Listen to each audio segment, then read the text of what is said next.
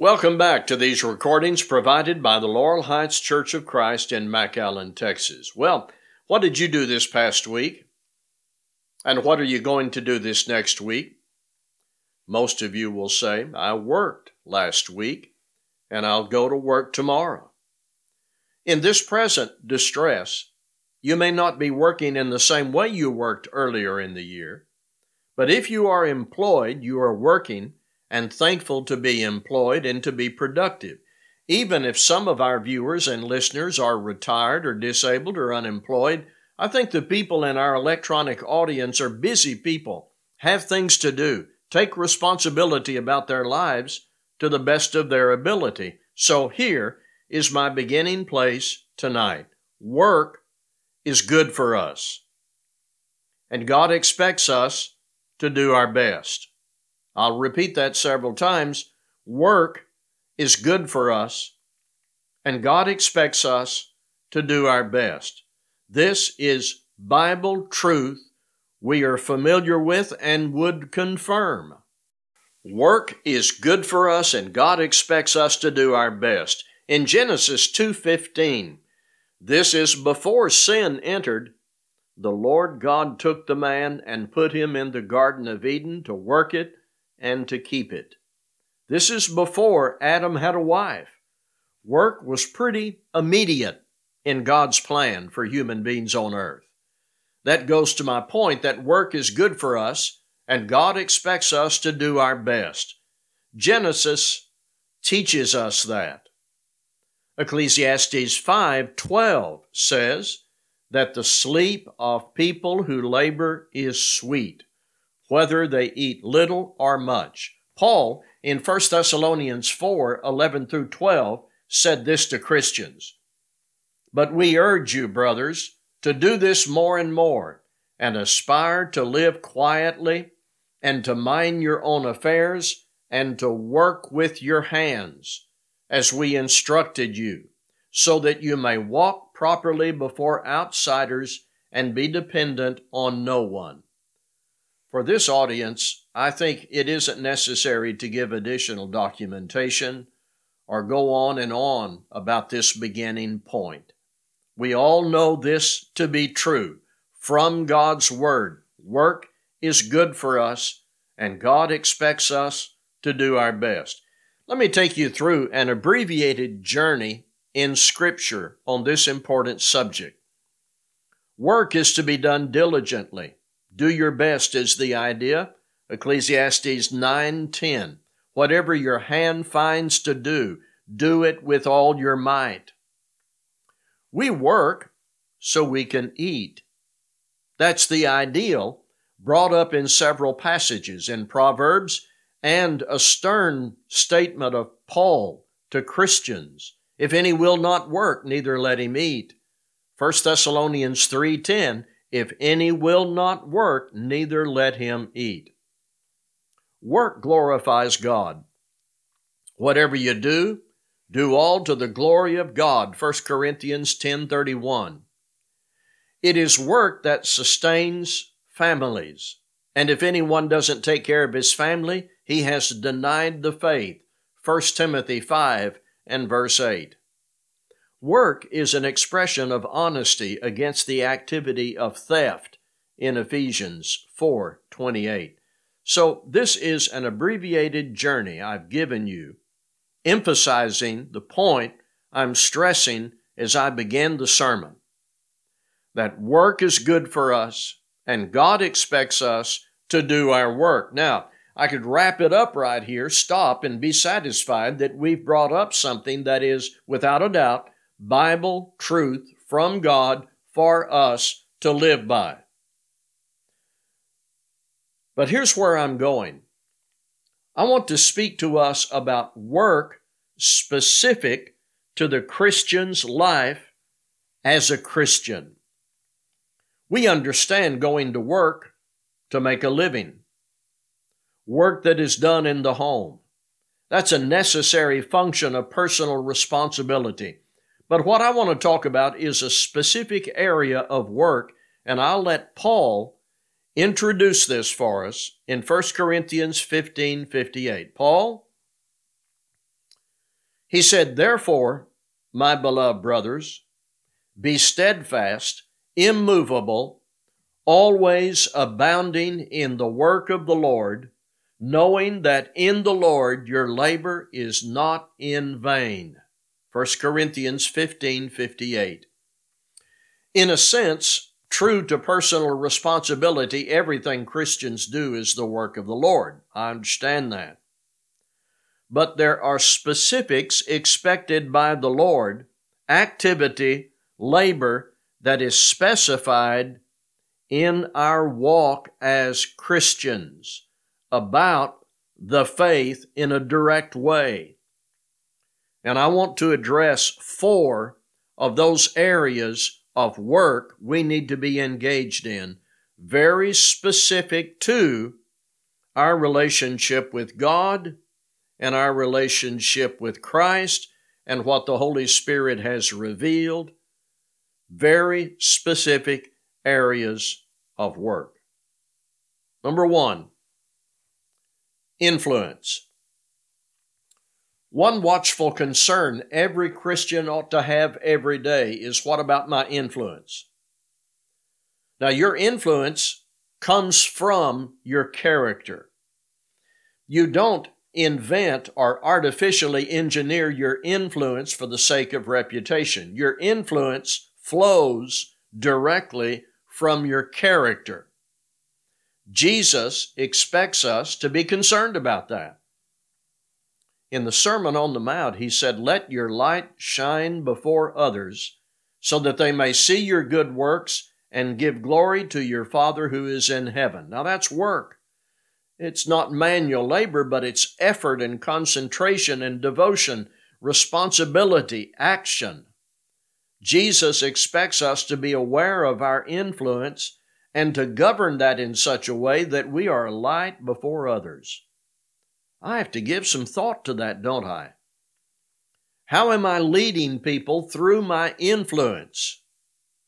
What do people see in me that leads them in a good direction? Do people just hear me talk about the Lord or religion but never see any action? What do people see in me that leads them in a good direction? That's responsibility. That's work. It requires effort. It's part of the work of the Lord that is not in vain. Congregational participation.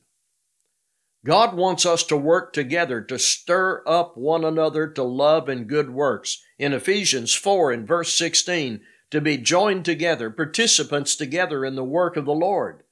Let's be honest, this has been hard to do over the past several months, but we must do our best to stay in touch, to encourage one another through digital means and live streams, continuing to contribute to the Lord's work, teaching others through whatever methods are available to us. Though not in a building, the obligation remains to do all we can for the group, to be a part of the group, to spread the gospel, encourage one another. That's work specific to being a Christian. It's the work of the Lord that's not in vain. Relational work. 1 Peter 4:10. Last Sunday night, I spoke on the subject of the heart of a servant from the Gospel of Luke, and I concluded with 1 Peter 4:10 and 11. 1 Peter 4:10 and 11. As each has received a gift, use it to serve one another as good stewards of God's varied grace. Whoever speaks, as one who speaks oracles of God. Whoever serves, as one who serves by the strength that God supplies, in order that in everything God may be glorified through Jesus Christ. To him belong glory and dominion forever and ever. Amen. Part of the work God expects his people to do is serve one another. Those 3 words are right there on the page in front of me and in front of you in 1 Peter 4 and verse 10. Serve one another. That's the relational aspect of work that is specific to Christians, and that work is not in vain. serve one another. It may mean a whole range of things we do for each other. We encourage one another, pray for one another. It may involve teaching. We may need to serve one another in very physical ways, providing food, running errands, helping the sick, comforting the grieving, transportation. To become engaged in this relational work, we must assess what our brothers and sisters in Christ need that we are able to provide. That involves observation, conversation, and then decisions about what we're able to do to fulfill this command: serve one another. 2 examples. Barnabas served others by providing teaching and encouragement. In Romans 16, Phoebe served the church in Cenchrea in ways in keeping with her ability and their need.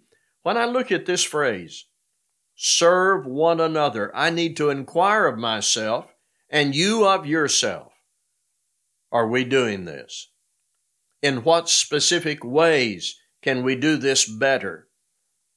It starts with the desire to do this good work to glorify God and to come to the aid of our brothers and sisters.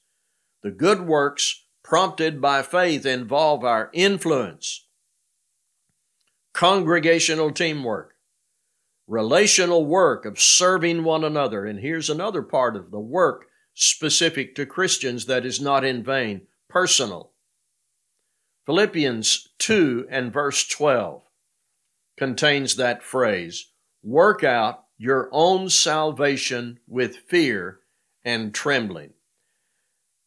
That highlights personal responsibility to follow up after baptism with the heart and life to work on yourself, to grow in knowledge, in the depth of your worship, the regularity of Bible reading and prayer, sharing the gospel, serving people. I cannot do this for you. You cannot do this for me. Work out your own salvation with fear and trembling. And moving into Philippians 2 in a recent Bible class, we explored this paragraph about growth, your personal growth. That's work that you do and that I do that is not in vain. It's part of that phrase, working out your own salvation. Listen, please. Philippians 2:12. Therefore, my beloved, as you have always obeyed, so now, not only as in my presence, but much more in my absence, work out your own salvation with fear and trembling. For it is God who works in you, both to will and to work for His good pleasure. Do all things without grumbling or disputing, that you may be blameless and innocent, children of God without blemish, in the midst of a crooked and twisted generation, among whom you shine as lights in the world, holding fast to the word of life, so that in the day of Christ I may be proud that I did not run in vain or labor in vain. Even if I am to be poured out as a drink offering upon the sacrificial offering of your faith, I am glad and rejoice with you all. Likewise, you also should be glad and rejoice with me. Here's what makes all we have talked about important. In Philippians 2:13, right after the imperative to work out your own salvation, the next verse says, it is God who works in you. As I respond to the grace of God and the cross of Christ, doing what the Holy Spirit says constitutes good work, God works through me. One part of that is I don't get the credit. God does. It all abounds to His glory and honor when we become engaged in the good works of obedience, those works specific to a Christian that are not in vain. Let's go back where we started. Paul, therefore, my beloved brothers, be steadfast, immovable, always abounding in the work of the Lord, knowing that in the Lord your labor is not in vain. 1 Corinthians 15 is a chapter devoted to one primary subject, the resurrection of Christ, and connected to that truth, our future resurrection. That means the work we do, the activity of faith we're engaged in, anticipates a great end, raised to eternal bliss. So we know our labor in the Lord is not in vain. So I'm going to go back where I started. What are you doing next week? I'll go to work. Many of you will go to work, in the home, out in the workplace. We are busy. We have busy days ahead. Will our activity include the work specific to the Christian's life, abounding in the work of the Lord? You know, I take the trash out once a week, and people up and down the street here take the trash out. That's work, that's responsibility, but I'm talking in this sermon about work specific to your walk with God through Christ, serving one another, the personal pursuit of growth, teamwork with other Christians so far as we're able. God expects us to abound in His work, and if your heart is where it ought to be, that's what you're going to want to do. I want you to pray about this. I'm going to pray about this. Examine yourself. I'll examine myself, and let's abound in the work of the Lord. Thank you for listening.